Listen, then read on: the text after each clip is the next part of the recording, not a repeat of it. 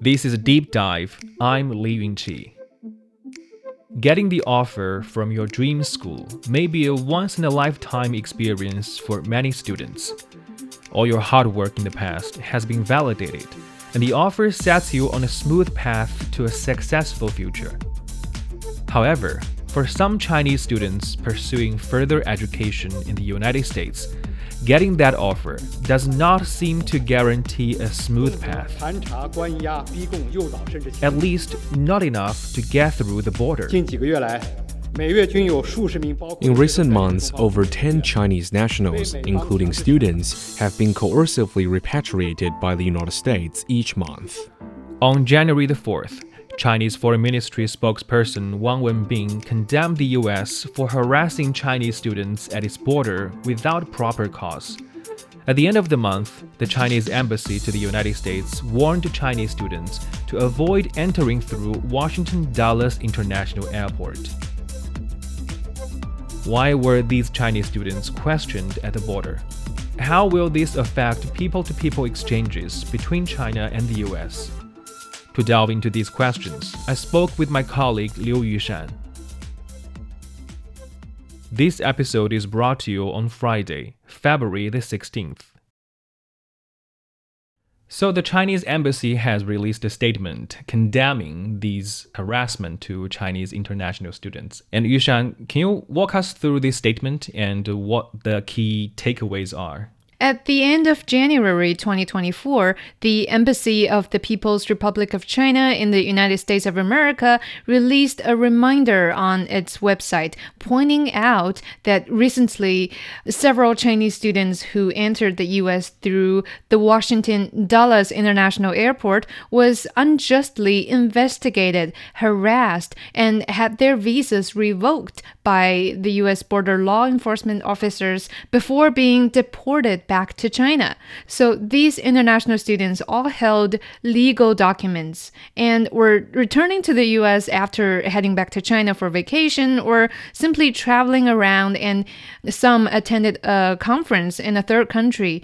And in some cases, students newly arrived in the U.S. were also brought in for hours-long questioning, during which time their electronic devices were taken away from them, and also some were even restricted from personal freedom for more than 10 hours, completely prohibited from contacting the outside world.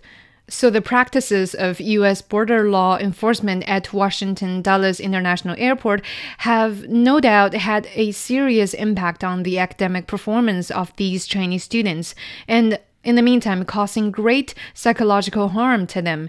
And by posting this reminder, the Chinese embassy in the United States were literally telling all Chinese students studying in the U.S. who were, are, and will be traveling to the U.S. lately to beware of this situation and be cautious if selecting Dulles International Airport or IAD as their arrival destination. Okay, so let's review this accusation. It is a common practice that in most countries, immigration officers have the authority to hold off entry on some people. For example, when the officers suspect that the visitor is traveling with illegal items. But in the case of these Chinese students, what was the reason given to them and how common this problem is? I actually had a very similar experience. It was in the year 2017 when I was traveling in the US, and when I was waiting in the line for the security check, I was pulled aside because, so that time they suspected that there's some sharp items like a knife or something in my suitcase, which I actually didn't carry, but I was under a thorough check and I was requested to open my case, and also some airport staff was there to help with the inspection, which I eventually passed, and they returned my suitcase to me and allow me to board the airplane. So I definitely agree that it is a common practice for immigration officers, but this case that we're talking about here, where Chinese international students were under investigation because of trying to enter the US to complete their studies, is something different.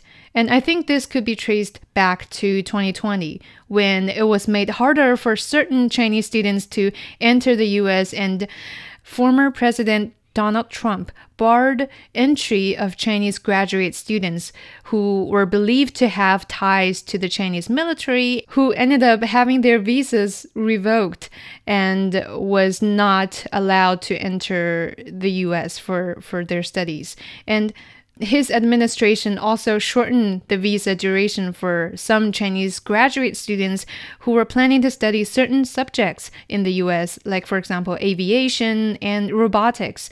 So these policies remain in effect under the Biden administration. And a US State Department spokesperson actually told the media platform that I was reading from in an email that they only affect a tiny percentage of Chinese student visa applications. But of course, as we were just talking about earlier, this tiny percentage of Chinese young people had suffered from being mistreated at the airport because of this executive order from the Trump administration. And actually, before the embassy released this reminder on their website, on January the 4th, Chinese Foreign Ministry spokesman Wang Wenbin had already said that Chinese students with valid travel documents and visas had been consistently mistreated by U.S. border authorities, and that tens of Chinese nationals are being denied entry to the U.S. each month. And before the Chinese government pointed out this situation, the discussion was already mentioned on Chinese social media. One example would be student M, who majored in cancer treatment research, was held for investigation at the IAD, and they asked him about which university he was studying at, who were his professors, which research project he had been attending, and whether he had received governmental funding, or whether military forces were involved in his research projects, etc. And this is in November 2023, so really just a few months ago. And after long hours of investigation, the officers told the student that first, they've canceled student M's visa, and second, it was canceled directly by the U.S. Department of State, and that them, as the officers from the CBP or the U.S. Customs and Border Protection, did not have the rights to check why it was canceled. And another example would be for this female student who is in her final year bachelor's degree, and she's about to graduate this May. And in the past 4 years, as she was completing her studies, she was inquired by the IAD twice upon entering the US from that airport, once in 2022, and then again very recently in January 2024. She shared that she was brought to the secondary inspection room this January, where she and dozens of others were waiting to be inquired. And it was very interesting that, quoting from her, all that were waiting there in that room were people of color. And after it's her turn to be inquired, she had to answer over 20 questions about her studies, her major, her teachers, her address in the US, what are her parents' professions back in China, and what's her future plan upon graduation, and so on and so forth. Well, this time, although this female student's visa wasn't really canceled and she was allowed in eventually, well, personally, I do feel sorry for her for having to go through all these questions in order to get her university diploma. So these are just a few examples that I came across, and it does seem that, this situation is rather common. And I'm just thinking, what about the other way around? Is it easy for American students traveling to China? As a matter of fact, I had just met with a group of 12 students from the University of Virginia, or UVA, who arrived in China this January for a 2 weeks friendly exchange in Hong Kong, Beijing, and Shanghai. Well, from a personal perspective, I could definitely tell that their trip coming and leaving China were rather smooth and fruitful. So I was only accompanying them during their 2 days stay in Beijing, and I documented their well, ping pong matches with the Chinese students at Tsinghua University. And also on the second day, I was there to be with them on the Great Wall as they travel to the Great Wall and learn about the Chinese culture and history as well. So the leader of the UVA delegation this year, called Ambassador Stephen Moll, who used to be a U.S. diplomat in Poland. And I think the relationship between the United States and China is the most important and most consequential diplomatic relationship He in the realized world. that the value of the ping-pong diplomacy in 1971 had a great impact on the U.S.-China relation, and he decided that the UVA could take the lead and try to do it again this year. Let's try that again. And they were very enthusiastic. And that is how the 12 UVA students arrived in China in January as a representative of people-to-people friendly exchanges from the U.S. to China. But here I do need to point out that this is a friendly diplomatic activity, and this incident doesn't really speak for the general experiences of U.S. students traveling to China. But overall speaking, it is indeed had been made easier for American students to travel to China, or maybe Americans traveling in China in general, because since Chinese leader Xi Jinping and the US President Joe Biden met in San Francisco last year, China has indeed eased the visa application process for American tourists, and there had also been an increasing number on the direct flights between the two countries as well.